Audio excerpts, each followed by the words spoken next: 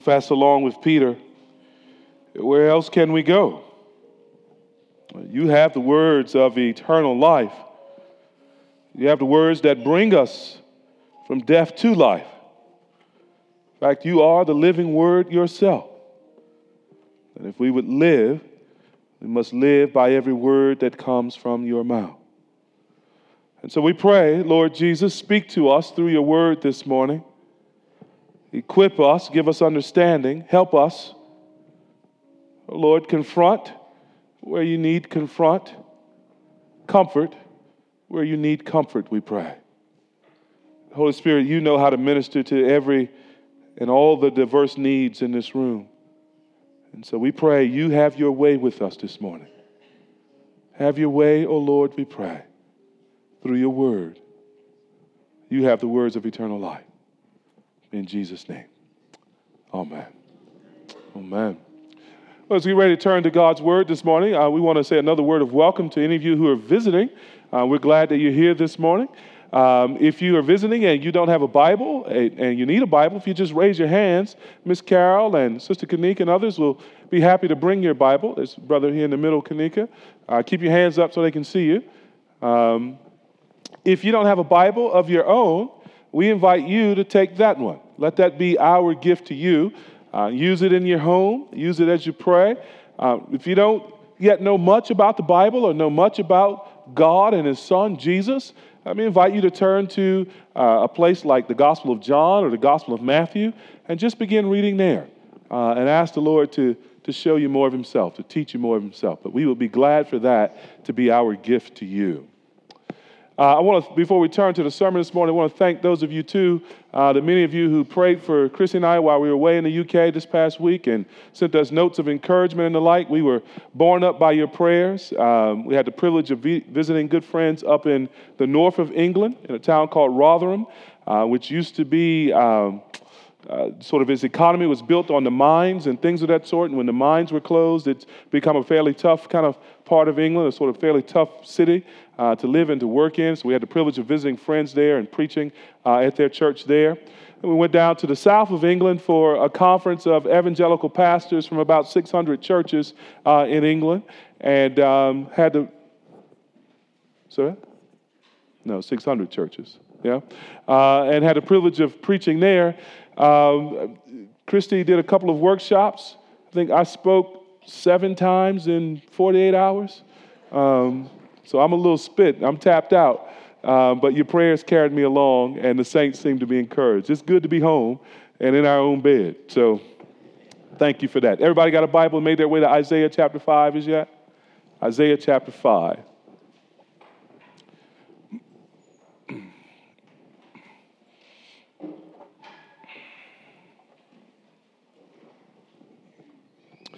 So turn to Isaiah 5. Let me ask you a question this morning. Do you suppose that God has any complaint against His people? We go a step further. Do you think there's anything that God now threatens to judge His church for? Some people have a difficult time imagining God would judge the church. After all, they say God has saved the church from His judgment and His wrath, and that's true. So in what sense would God now judge them? Other people have a difficult time imagining God would judge the church because they don't like any talk of God punishing anyone. It's the idea of punishment itself that they dislike. So consequently, they have no perception of the justice of God.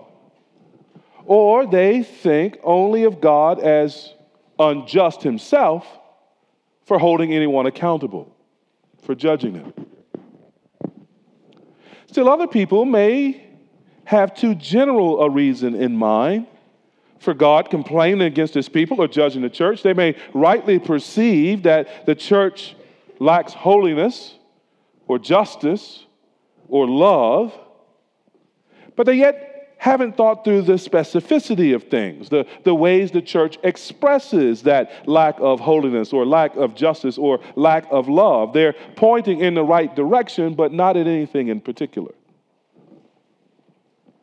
One of the great causes of ineffectiveness in the Christian church is the faulty belief that God will not chastise his children.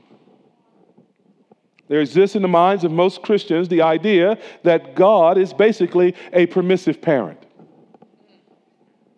And that thought is so widespread that there's barely any trembling in the church at the thought of judgment. That false thought is so strong that Christians would dare believe that a holy God would identify with them despite their enjoyment of unholiness. Christians may be so deluded as to think that the God who is love would merely shrug at their hatred and animosity toward their brothers and sisters. We have grown so accustomed to the message of forgiveness that some automatically assume forgiveness even when they are the perpetrators of injustice and unforgiveness themselves.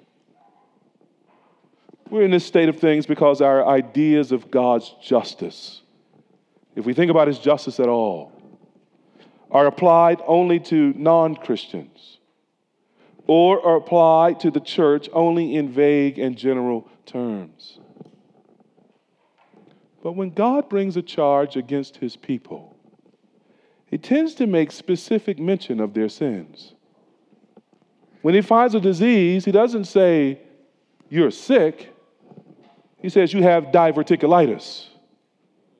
There's a particularity, a specificity that comes with his charge. If we were picking one charge against God's people based on Isaiah chapter 5, it would be the charge of injustice and unrighteousness. I'm no prophet, nor the son of a prophet, but in my opinion, that would be God's overwhelming charge against his church today. Chapter 5 spells out that charge for us in more specific terms in the history and the life of Israel. But as Paul says in 1 Corinthians, these things were written down for our instructions on whom the end of the age has come.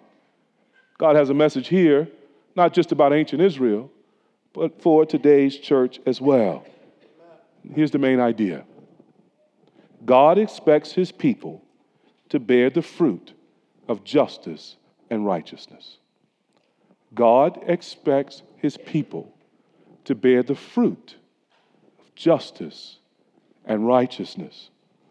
If you're taking notes this morning, we want to chase that main idea with three thoughts based on chapter 5 of Isaiah. Number one, bad fruit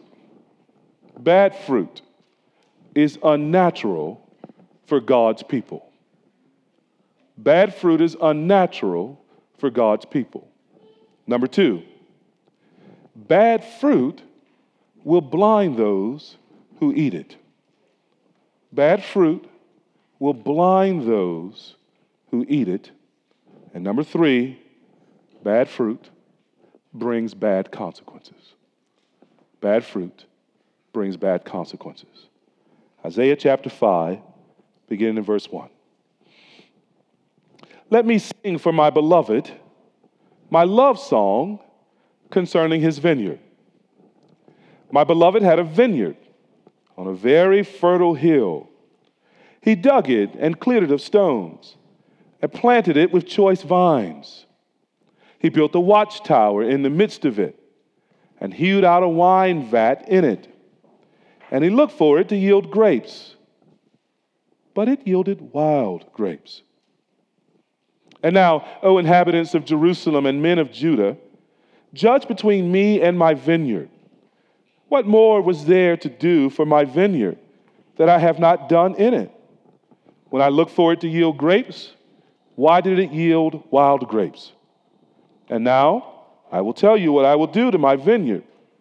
I will remove its hedge, and it shall be devoured. I will break down its wall, and it shall be trampled down. I will make it a waste.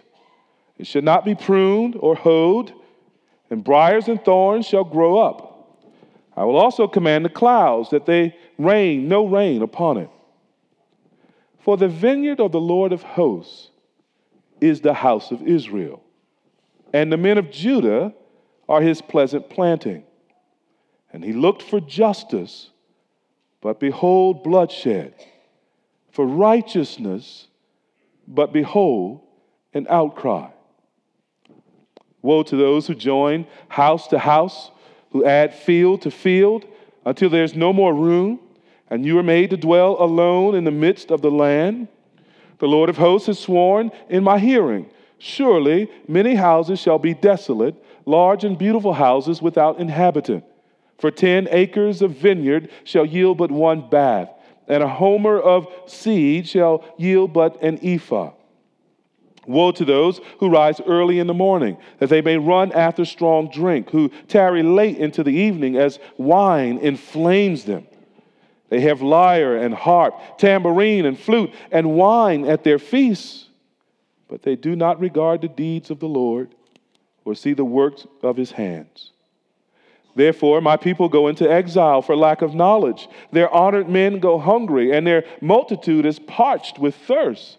Therefore, Sheol has enlarged its appetite and opened its mouth beyond measure, and the nobility of Jerusalem and her multitude will go down, her revelers and he who exults in her.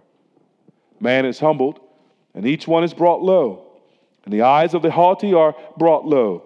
But the Lord of hosts is exalted in justice, and the holy God shows himself holy in righteousness. Then shall the lambs graze as in their pasture, and nomads shall eat among the ruins of the rich. Woe to those who draw iniquity with cords of falsehood, who draw sin as with cart ropes, who say, let him be quick, let him speed his work that we may see it. Let the counsel of the Holy One of Israel draw near, and let it come that we may know it.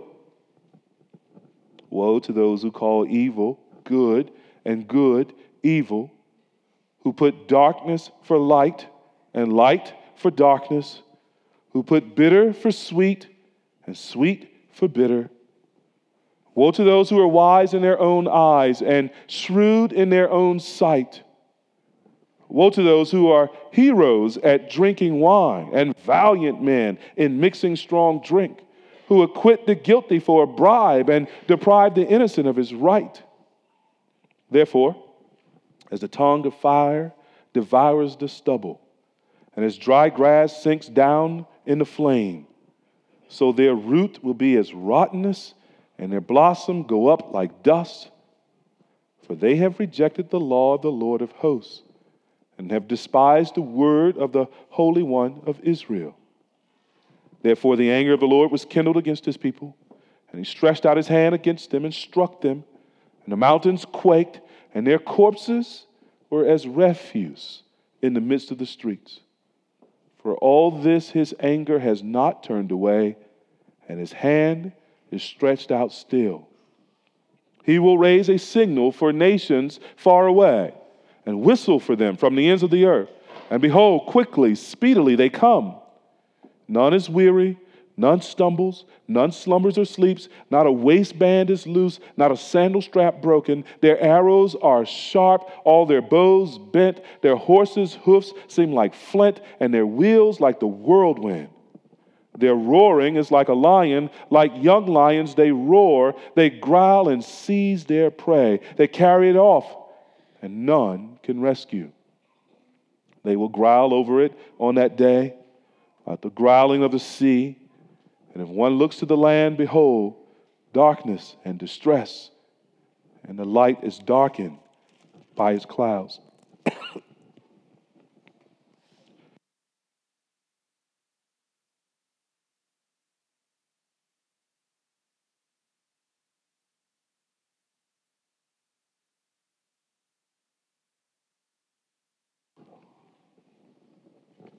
Bad fruit, natural for God's people. That's what we see in the song that opens this chapter, there in verses 1 and 2. It's called a love song, but it's got a twist to it, doesn't it? It starts out happy.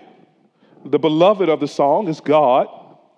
He owns, notice there, a vineyard on a very fertile hill. It's a location that should lead to a lot of growth. Verse 2 tells us God did everything in that vineyard to prepare for a really wonderful crop. See there, he dug it, he cleared the stones. He didn't use just any old seeds. He planted it, notice there, with choice vines. He built a watchtower there. A watchtower would have been used for the owner of the vineyard to guard the vineyard against animals or against others who would steal the produce. He's planning to live in that vineyard and to watch over it. He planned to use the wine vat to crush the grapes and to make a vintage of wine. All was in place. Notice there how it ends in verse 2. So he looked for it to yield grapes. There's this expectation there. But a surprising thing happened. Despite all the preparation, the provision, and the protection, the vine produced, notice there, wild grapes. The wild grapes are unnatural given all of the cultivation that's gone into this vineyard. Verses 3 and 4, the Lord calls Jerusalem and Judah to judge between him and his vineyard. Which one was right? Which one was wrong? The Lord makes his complaint in verse 4. You see it there? What more was there to do for my vineyard that I have not done in it? Why I look for it to yield grapes? Why did it yield wild grapes? The Lord speaks again in verses 5 and 6. Because of the unnatural fruit, the Lord plans to destroy the vineyard. The hedge and the wall, which were made for protection, they will be torn down. Wild animals will eat and trample the vine. The Lord himself will waste the vine by refusing to prune it or even to water it with the rain. And verse 7 gives us the interpretation of the song, doesn't it? Notice there, Isaiah 5, verse 7. For the vineyard of the Lord of hosts is the house of Israel, and the men of Judah are his pleasant planting. And he looked for justice, but behold, bloodshed. For righteousness, but behold, an outcry. Israel, as God's people, had received all of God's attending, special, caring favor. Just like an owner of a vineyard preparing to plant a very choice vine, Israel had been planted by God to be his people, to grow and to bear fruit. And here specifically, verse 7, the fruit of justice and righteousness. And despite all of God's care and all of God's provision, it's strikingly unnatural that they bear grapes that are not cultivated, but wild, perhaps sour, unfit for the making of wine. It's simple, beloved. When God provides, we should produce. We should bear fruit. The entire nation of Israel has grown wild. I like what J.C. Ryle says about them. He says a saint, in air quotes, a saint in whom nothing can be seen but worldliness or sin is a kind of monster not recognized in the Bible. These saints have become monstrous for their lack of fruit. Now, fruit bearing is an integral part of knowing God. Think about the gospel. When the gospel is first preached in Matthew 3, verse 8, Luke 3, verse 8, when John the Baptist is on the scene and he begins to preach about the coming kingdom of God, what's the first thing he says? Repent and what? Bear fruit in keeping with repentance. In other words, turn away from your sin and produce a lifestyle now that really goes along with the fact that you have turned from sin to God. And that fruit bearing doesn't just start or stop at the initiation of the Christian life or relationship with God. In fact, the entire Christian life, the Bible tells us, is meant to be marked by fruit bearing. So if you want to, keep your finger in Isaiah 5, turn with me to Matthew chapter 7. Matthew 7, verses 17 to 20, Jesus is picking up on this very imagery of plants and fruit bearing. So he writes there in Matthew 7, verse 17, every healthy tree does what? Bears what? Good fruit. But the diseased tree bears what? Bad fruit. A healthy tree cannot bear bad fruit, nor can a diseased tree bear good fruit.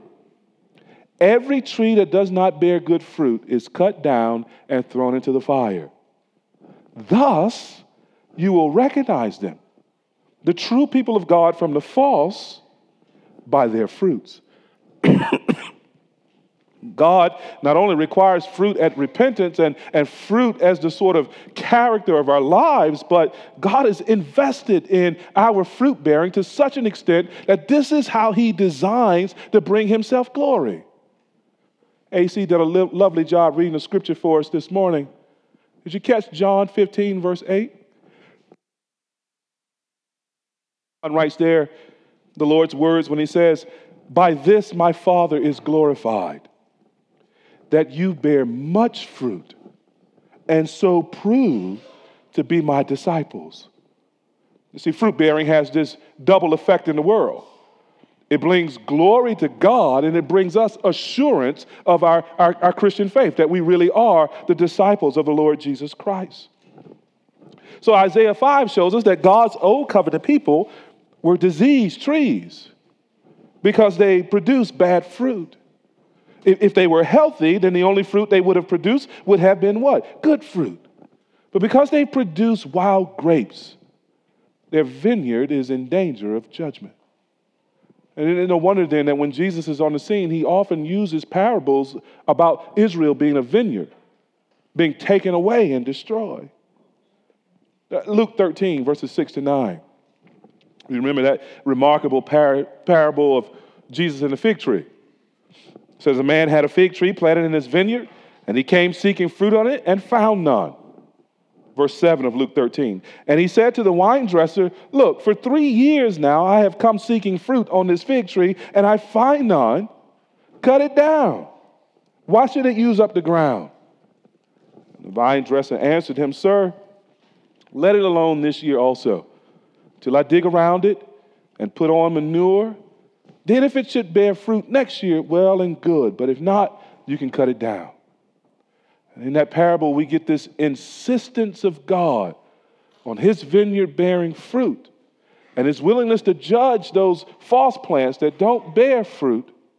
And also at the same time, this patience of God in providing, digging around it, fertilizing it, and expecting one more year that fruit will be born. But beloved, God will not always be patient. God will not always delay his accounting. God has a day set when all the accounts will be due, when the reckoning will begin at the household of God. This is a very sober reality for all individuals and all churches who claim to be God's people. We must bear fruit consistent with the new nature, or we will be cut down and burned consistent with the sin nature. We must bear fruit. Now, the fruit God specifies in this text are justice and righteousness. It's the same issue God called them to address in Isaiah chapter 1, verses 16 and 17. And in Isaiah chapter 1, verses 21 to 23, justice and righteousness were to be the evidence of their genuine repentance in Isaiah 1, verse 27. In Isaiah 3, 2 chapters later, they still had not learned their lesson since God had rebuked them in Isaiah 3 for devouring the vineyard. The spoil of the poor is in your houses, and crushing his people by grinding the face of the poor. That's Isaiah 3:14. The wild grapes the Lord found were, notice there in Isaiah 5, verse 7, the wild grapes are named. They were bloodshed and outcry. In the Hebrew, there's an interesting play on words happening in the text that doesn't come through in the English. In Hebrew, bloodshed sounds a lot like justice, and the word for outcry sounds a lot like righteousness. It's as if Israel keeps offering up copies but not the real thing.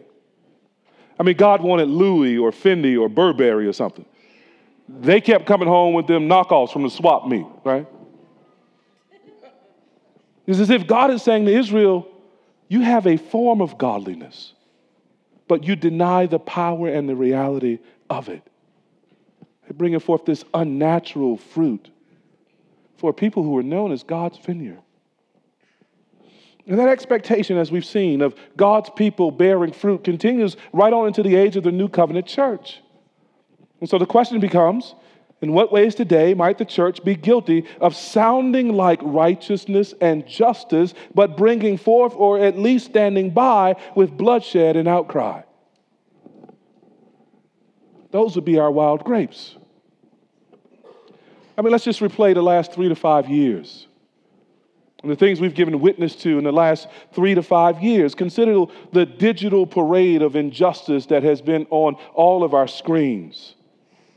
For 3 years, video after video, we've watched police killings of unarmed African Americans in all kinds of situations, in all kinds of places, at all ages, 12-year-old boys and 50-year-old men, male and female, those needing mental health treatment and those needing to be arrested, those complying and those resisting. Though the particulars of cases may vary, overall, we've seen a steady stream of injustice. Or consider the sexual assault allegations we've witnessed over this same period. Allegations intensifying lately from celebrities like Bill Cosby to sitting elected officials, to say nothing of the untold number of unreported cases that go on in the country. Sexual assault happens everywhere, from the apartment next door to the college campus down the street, in taxpayer-funded government offices to the church-funded pastor's study. A steady stream of injustice against women. Or consider the last couple of decades even of child sex abuse scandal in both the Catholic Church and the Protestant churches. We've seen the Vatican simply reassign priests. And we've seen groups like Sovereign Grace Ministries implode. We've seen some abusers convicted and sentenced, while others have quietly moved on.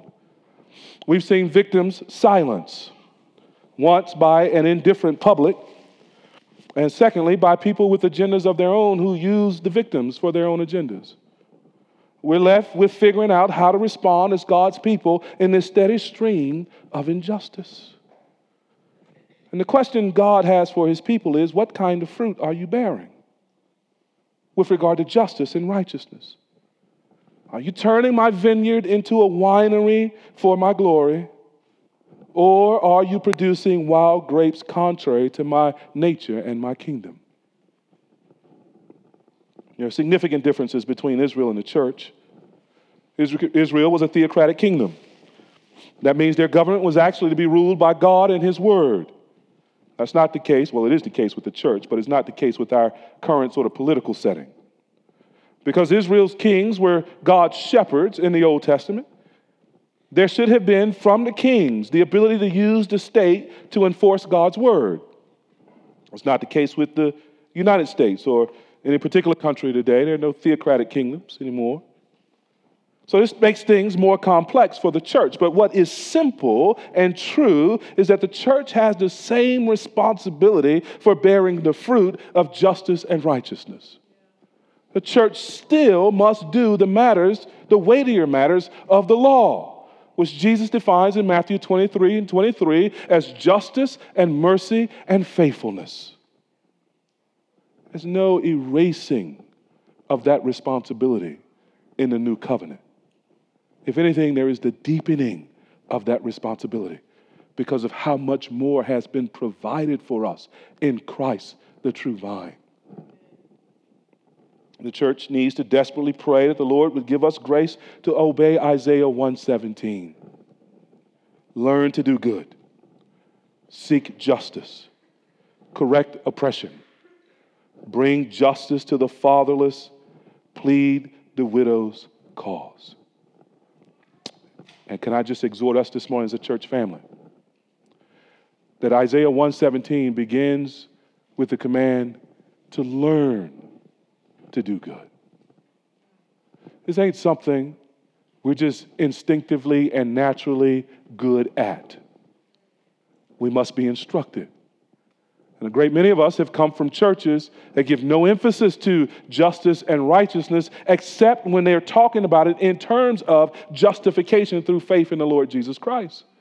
But that is to flatten the Bible's teaching. The Bible's teaching is much more round and full than that. Yes, we must be justified through faith in Christ and by God's grace, or else we perish in God's judgment. But the man who is justified must go on to be a just man. The woman who is justified must go on to be a just woman. The child who discovers the justification of God, even as a 5-year-old or 4-year-old or 7-year-old, through faith in the Lord Jesus Christ, must be taught and groomed and raised to live a life of justice and righteousness and integrity before the Lord their God. Most of us, self included, have spent the vast years of our discipleship being utterly untaught this part of the Bible. We must learn to do justice.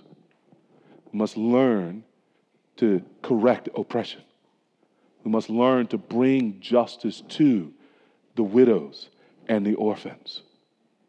The first step for us is, I think, the bulk of us. If you think you're an exception to this, praise be to God. But for the bulk of us, the first step is to humbly admit we've not been taught the whole counsel of God on this point. We've got some scripture to search. We've got some repentance and some deeds to bring forth. We need the help of God's Spirit. And, beloved, many of you I know to be passionate about these matters of justice and righteousness. Let me offer a particular word of exhortation to us who have that passion. We're also going to have to learn to be patient with those who ain't where we at. So not only must we assume about ourselves that we ain't there yet, we've got some learning to do. We're going to have to assume about others that they need the same patience from God that we needed, and extend it and learn together as a church. We're just a little over 2 years old, and God's gotten us off to a good start. But there's a lot of growth yet, and there's a lot of work yet, and there's a lot of fruit bearing yet. If we would hear God's word here in Isaiah 5, not as a condemnation, but a commendation, to go on, to keep on bearing fruit. It's unnatural for God's people to bear bad fruit, even the bad fruit of silence and indifference. We must bear the good fruit of righteousness and justice. And let's pray for each other and encourage each other in that. Which brings us to our second point. Not only is bad fruit unnatural for God's people, but bad fruit blinds those who taste it. That's what we see in the series of woes that begin in verse 8. There's 6 of them. You know, as you're reading your Old Testament or even the New Testament, and a prophet begins to speak, and they begin their prophecy with the word woe, they are warning against God's judgment. They're saying, watch out, judgment is coming. And here, there are 6 such woe statements. And what I want to suggest to you is that with each of those statements, it's like walking into a darker and darker room with shades on until you're utterly blind and have no vision. That's the problem with sin. It blinds us, and it keeps us spiritually blinded for as long as we're involved in it. And so there's 6 things that they're blind to. Number 1, they're blind to their neighbors. See it there in verse 8? Woe to those who join house to house, who add field to field, until there's no more room, and you're made to dwell alone in the midst of the land. As we saw, Jerusalem and Judah were all about bigger houses and bigger fields. They built so many that there was no more room. They wanted to, notice there, dwell alone in the midst of the land. In other words, each wealthy person wanted it all for themselves. There's a greed here, a covetousness that's driving this. Their neighbors, especially the poor neighbors who could not afford big homes, were steadily being squeezed out as bigger extensions were built on bigger homes. They became blind to their neighbors' basic need for shelter. And in that blindness, there's no neighbor love in them. I love the way Chrysostom wrote this or put this. He says, covetous men, if they could, would willingly take the son from the poor.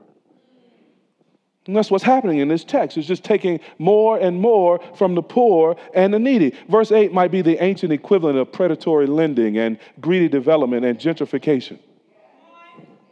They should have been opposed to these things, but instead they forgot they were pilgrims on earth and not owners of it. They forgot that the Old Testament even preaches or teaches against perpetual ownership. Leviticus chapter 25, verse 23, the Lord says there, the land shall not be sold in perpetuity, for the land is mine, for you are strangers and sojourners with me. When they should have just been passing through, they're putting down stakes and widening their tents and assuming the ability to own what only belonged to God, and in the process was taken from their neighbors. They were blind to their neighbors. Verses 11 and 12, they were blind to God. See there, 11, woe to those who rise early in the morning, that they may run after strong drink, who tarry late into the evening as wine inflames them. They have lyre and harp, tambourine and flute, and wine at their feasts, but they do not regard the deeds of the Lord or see the work of his hands. You see the picture? They get up early looking for strong drink. And they stay up late into the night, just inflamed and intoxicated with wine. Verse 12, the music never stops. They carry on partying like it's the roaring 20s. Some of you will recall that period in American history where Americans thought there would be no end to the flow of prosperity. And then right after the roaring 20s came the Great Depression, when they thought there would be no end to misery and poverty. Wine blinded Israel to the working of God. And in all their drunkenness, verse 12, they do not regard the deeds of the Lord or see the work of his hand. They would not pay attention to God's providence, to his working in creation. They only paid attention to their lust, and that made them blind to their God. Go from being blind with regard to their neighbors and blind to God. Notice they're blind to the truth in verses 18 and 19. Look there with me at Isaiah's words. Woe to those who draw iniquity with cords of falsehood, who draw sin as with their cart ropes, who say, let him be quick. Let him speed his work that we may see it. Let the counsel of the Holy One of Israel draw near, and let it come that we may know it. You see that image there in verse 18. The cords of falsehood. They've made their lies into ropes with which they pull the cart full of iniquity or sin. And then in verse 19, they mock God. They can't see God's work. They don't know God's counsel. And rather than honestly seek it, they taunt and mock God. Let him hurry up. Let him prove himself. The Holy One of Israel, let him come with his counsel. The way of truth they have not known. Psalm 86:11 says, teach me your way, O Lord, that I may walk in your truth. Unite my heart to fear your name. That's not their prayer. They don't want to walk in the truth or to fear God's name. They have become blind to the truth of his word and blind to his character. So the next thing that they're blind to should not be surprising. They're blind to good and evil. You see it there in verse 20? Woe to those who call evil good and good evil, who put darkness for light and light for darkness, who put bitter for sweet and sweet for bitter. They've reversed everything. They've turned morality upside down. Some few of us are old enough to remember in photography something called negatives. Those of you who have only ever seen a digital camera, you don't know what I'm talking about right now. A negative, that's when the black and the white areas, the dark and the light areas of a photograph were reversed until you went to a place called a darkroom and developed them and sort of brought out the color and the picture as it really was. The negative was not the true image. It was the reverse of the true image. And that's the way Israel sees the world in moral terms. Everything is reversed, and intentionally so. Notice, they intentionally call things that are good evil and call things that are evil good. But isn't that the way it is when you want to serve your sin? We find ways of describing the sin as not so bad at first, and then sometimes as positively good. And we see people trying to tell us to do good and to call us back to righteousness, and all of a sudden they're the evil folks. Self-righteous and judgmental, always in everybody's business, right? It's the way sin just turns the world upside down on us. We see a glaring example of this in the news in the past week with the allegations against Judge Roy Moore. Listen, beloved, when people are prepared to compare someone's praying upon girls as young as 14 to Joseph taking Mary as his wife, they are calling good evil and evil good. They have exchanged light for darkness and darkness for light. The bitterness of sin they have declared to be sweet, and the sweetness of righteousness is sour to their taste. And when the people who do that are professing Christians, we have reason to believe that the vineyard is bearing bad fruit. They're blind to good and evil, and next they're blind to their own pride. Verse 21. Woe to those who are wise in their own eyes and shrewd in their own sight. And they don't know God's ways. They don't know God's counsel. So it's no surprise, having rejected truth and having flipped morality on his head, it's no surprise they left to think that they're the only wise people on the planet. That all the wisdom that there is to be had is in their own mind. That's what is called solipsism. Fancy word. Just means you think you know everything.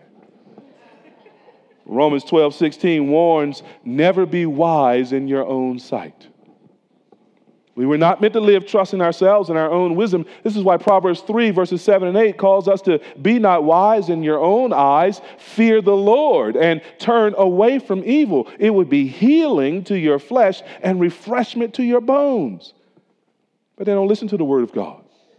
And so Romans 1:22 describes them perfectly. Professing to be wise, they became fools.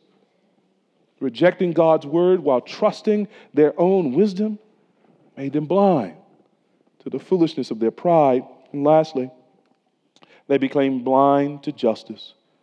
Verses 22 and 23.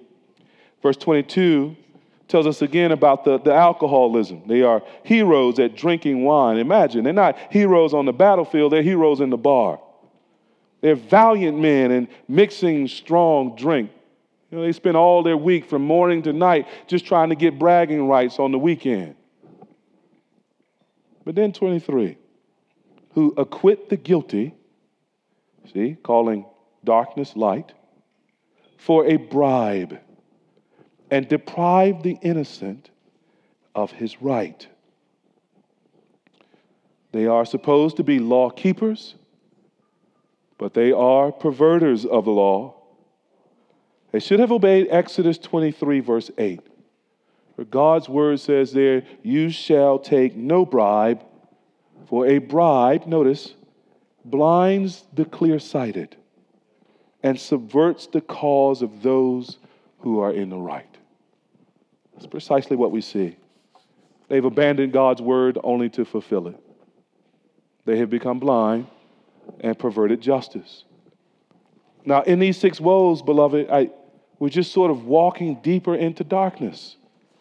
Notice how we go from materialism in verse 8 to alcoholism in verses 10 and 11, to perjury in verses 18 and 19, to relativism, moral relativism in verse 21, to solipsism in verse 22, to bribery in verse 23. Once you fall in love with things, and once you begin to live for pleasure, then just around the corner is self-justifying lying and a denial of the truth itself.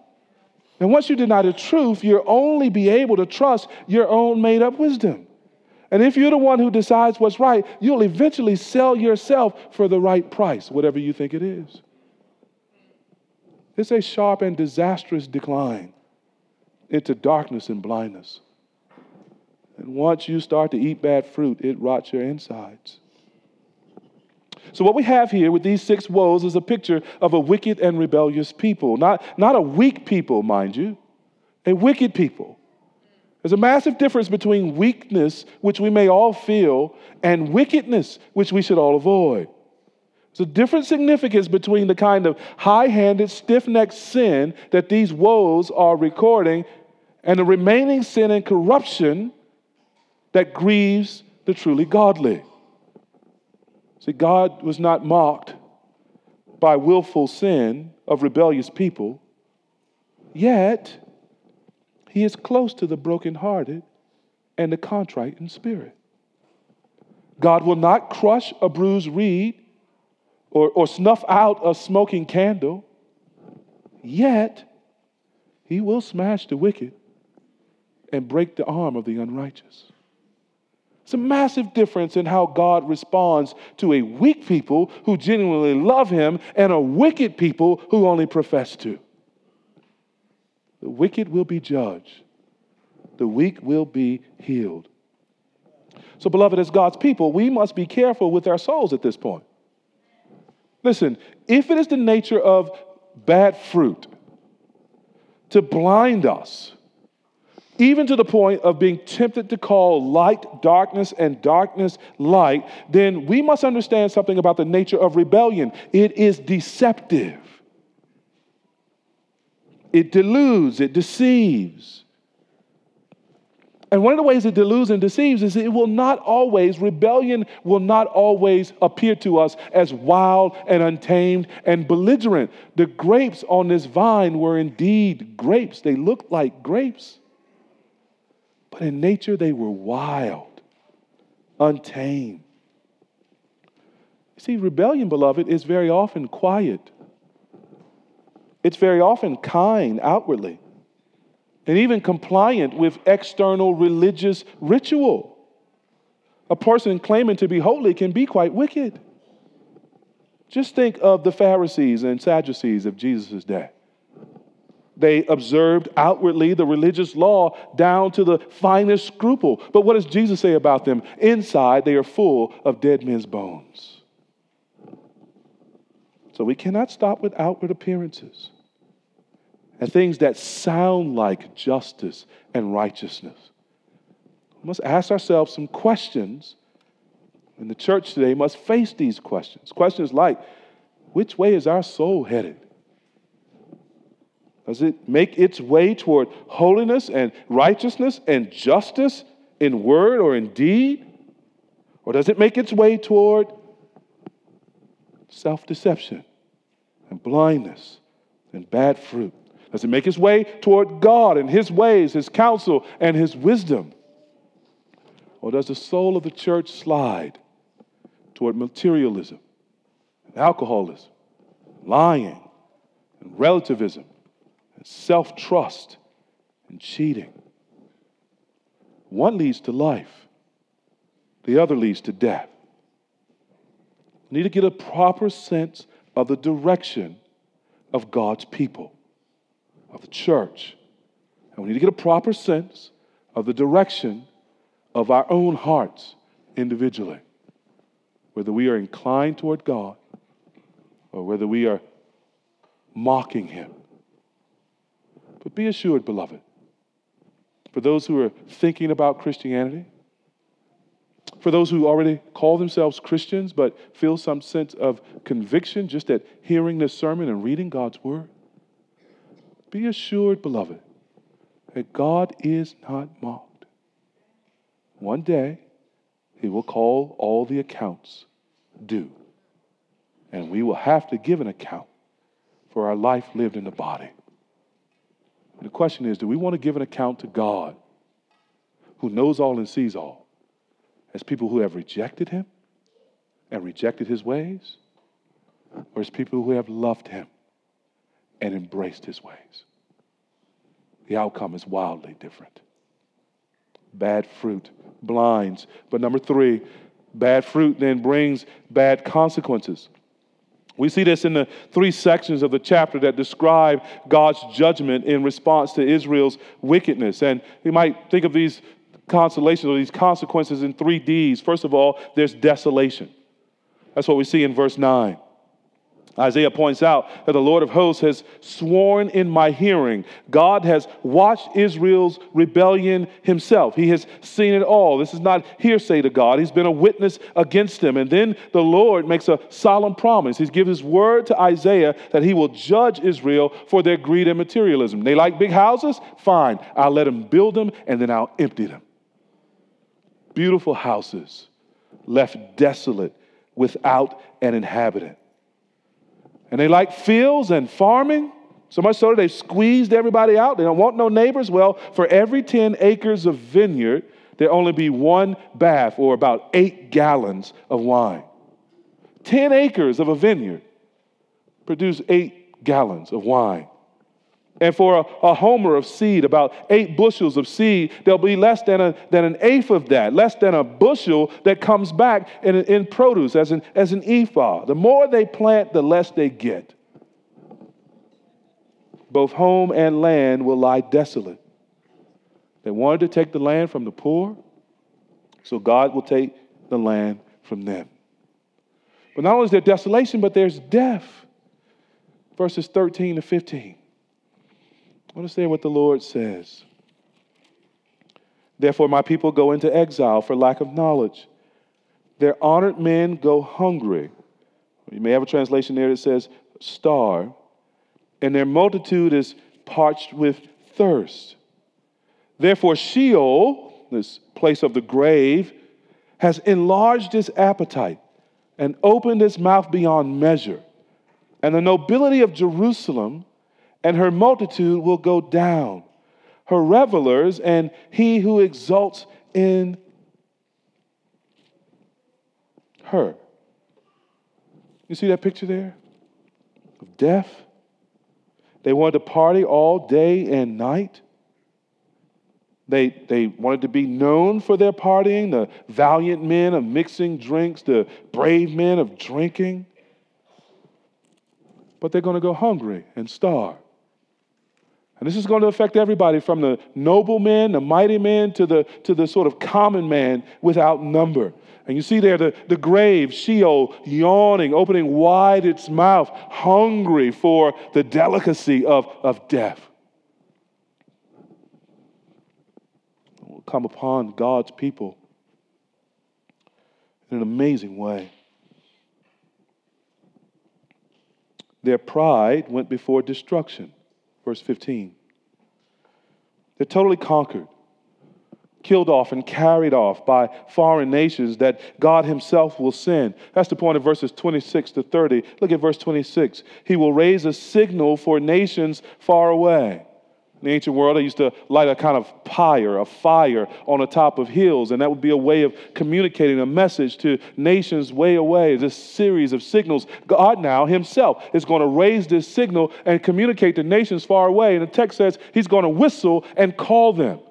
And they are going to come in great power, in undiminished strength. Notice what the text says. They're going to come quickly, speedily they come, verse 26. 27, none is weary, none stumbles, none slumbers or sleep. Not a waistband is loose, not a sandal strap broken. Their arrows are sharp, all their bows bent. Their horses' hoofs seem like flint, and their wheels like the whirlwind. They're roaring, it's like a lion, like young lions. They roar, they growl and seize their prey. They carry it off, and none can rescue. They will growl over it on that day like the growling of a sea. And if one looks to the land, behold, darkness and distress, and the light is darkened by its clouds. So vast and powerful will be the Assyrians when God brings them to conquer Israel and send them into exile. It will be death and devastation and destruction. See there verses 24 to 30, or 24 and 25. They've become so dry spiritually that they are quick kindling for the flame. As the tongue of fire devours the stubble and as dry grass sinks down into the flame, so their root will be as rottenness and their blossom go up like the dust. And we're told why all this happens. For they have rejected the law of the Lord of hosts and have despised the word of the Holy One of Israel. Rejecting God's word, they reject God's rule, God's protection, God's provision, and God's wisdom. Everything that God had done and prepared for them is rejected. As his vineyard, they mocked the one thing that would bring them life, and they suffer for it. It's a simple lesson here, beloved. Never mock the Bible. Never disrespect the Scripture. And never reject it.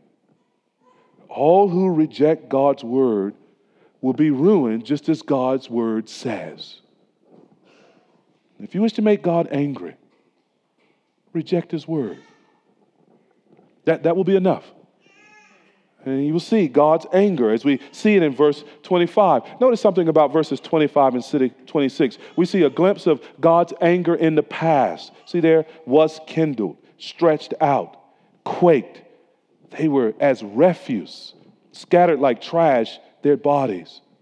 But then we see God's anger in the present as well. See there in verse 26, his hand is stretched out still. His anger is hanging over them until they repent. And both are caused by rejecting his word. And his anger with an unrepentant people extends into the future. See there, verse 26? He will raise a signal. The coming exile of Israel into Assyria comes at God's hands because they have angered the God who made them. The Lord sends the enemy to put them down. This, beloved, is not an unfortunate incident in world history. This, beloved, is a divine judgment played out in time. This is the determined judgment of a sovereign God who pulls nations up and pulls nations down, who is not to be mocked or trifled with. And this is God's message, beloved, not to the pagan nations around Israel, not at this point in Isaiah. This is God's message to his Old Testament church, to the people who were known by his name, but profaned his name. This is God's message meant to sober God's people, and meant as terrifying as it is to be an encouragement for God's people to come back to him. That's the way warnings like this work in the hearts of those who truly love God. They tremble for the terror of it, but then they turn almost instinctively and then committedly back to God, saying things like, "Search me, O Lord, to know if there's any unclean way in me." Praying to God, "Clean me with hyssop, make me as white as snow." Renewing their commitment to God, to follow the Savior, Jesus Christ, wherever he would lead, to bring forth fruit in keeping with repentance. That's what happens in the heart of those who are truly God's people and not those who are just imposters. And for those people, in a chapter with 28 verses of judgment, there are 2 verses that shine like a fresh sunrise that give hope to God's people. You see it there in verses 15 and 16? Or 16 and 17? God's always sneaking hope into the hearts of his people. But the Lord of hosts is exalted in justice, and the holy God shows himself holy in righteousness. Then shall the lambs graze as in their pasture, and nomads shall eat among the ruins of the rich. This is marvelous. God's people have done everything but bring forth justice and righteousness, but don't think that means God's not just and right. God says, listen, in verse 15, I brought the proud low. I humbled them. I brought them down to the earth. But now in verse 16, I lift myself up. I'm going to exalt myself. I'm going to distance myself from my people precisely by bringing forth the thing that they have been so hard at denying: justice and righteousness. Notice there, the Lord of hosts is exalted in justice. He is a just God. He will bring forth justice. No matter what we think we see in the world, we are called to act in faith, knowing what God is going to make of the world. He is going to make it a place where injustice is abolished, where unrighteousness is defeated, and where his character flows over into all of society, where justice will mark his people. And notice this. He's not just holy abstractly. Did you see the last part of verse 16? The text says there, the holy God shows himself holy in righteousness. But the holiness of God is not just something we think about abstractly as an attribute of God. And to what extent is it communicable to his people and uncommunicable? And to what extent is holiness all about separation? Wonderful. His holiness, he is pleased to show, to prove in his righteousness. You want to know what it looks like for God to be holy? Spot and learn to see all the instances, however small or great, of righteousness being worked out in the Bible and worked out in our society. That's holiness. And any holiness that calls itself holiness with leaving undone righteousness is a false holiness. It is not the holiness that God himself proves. And so the people who love God rejoice at this judgment, not because it falls on them, but because it exalts God, because it shows forth his glory, because it proves his righteousness and his holiness, because it brings forward his justice. And in verse 17, because it results in the blessing of his lambs. Did you notice there? When God brings forth his righteousness, then shall the lambs graze as in the pasture. That little word lambs there speaks to the sort of tenderness and the youthfulness, the innocence really of sheep. It's one of the words that Jesus sometimes uses for his disciples. He refers to us as lambs, those who are truly his, those who are truly Christ. Now, notice the aftermath of God bringing forth justice and God establishing his reign. The aftermath of that is we graze. We graze in all the goodness of our Lord. We graze in all the vineyard of our God. And notice the second half of verse 17. And nomads shall eat among the ruins of the rich. Again, we are the nomads. We are the pilgrims. We're the sojourners. We're the ones who have no home in this world, who are passing through. But it doesn't mean we have no provision in this world. Though we may never own anything great, yet we will eat the spoil of the rich.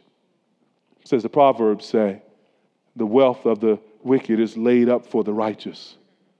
God will make this great transfer. And all those who have been passing through this world, feeling themselves not at home, will nevertheless feel themselves well cared for, well provided, lacking in nothing.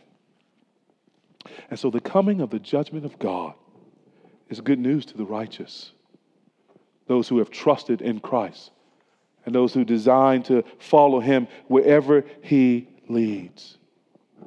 Holiness is not a vague or abstract attribute, as we've been saying. Holiness gets played out in making things right. God will do that for the glory of his name, and his people will follow his example. And all who love God will rejoice to see him display that righteousness and justice. God's people are not the people who hate any talk of judgment. We don't wish to be cruel and uncaring about judgment. But we do know that our God gets as much glory out of his righteous judgment as he does out of his merciful salvation. He will be seen to be great and beautiful. And God's people, God's true people, rejoice because of this little commercial of that final kingdom when we shall graze and eat with our true shepherd, our chief shepherd, the one who loved us and laid down his life for our salvation. This chapter is for the wicked and the righteous, for the righteous to rejoice and to enter into God's work of bringing forth justice and righteousness, and for the wicked to repent, to confess their sins, to trust in Jesus Christ, the one who is crucified for your sins, was buried and resurrected, who, yes, provides you righteousness before God, but who, if he saves you, has saved you to make you zealous for good works, to walk in the works that he has prepared for you. You want to live a life of good fruit? Follow Jesus. You want to live a life with a certain future of eternal blessing and eternal love? Follow Jesus. You want to avoid God's judgment and live in the light of God's glory? Follow Jesus. To not follow Jesus is the worst of the bad fruit, and its judgment will be unending. Follow Jesus. Let's pray together.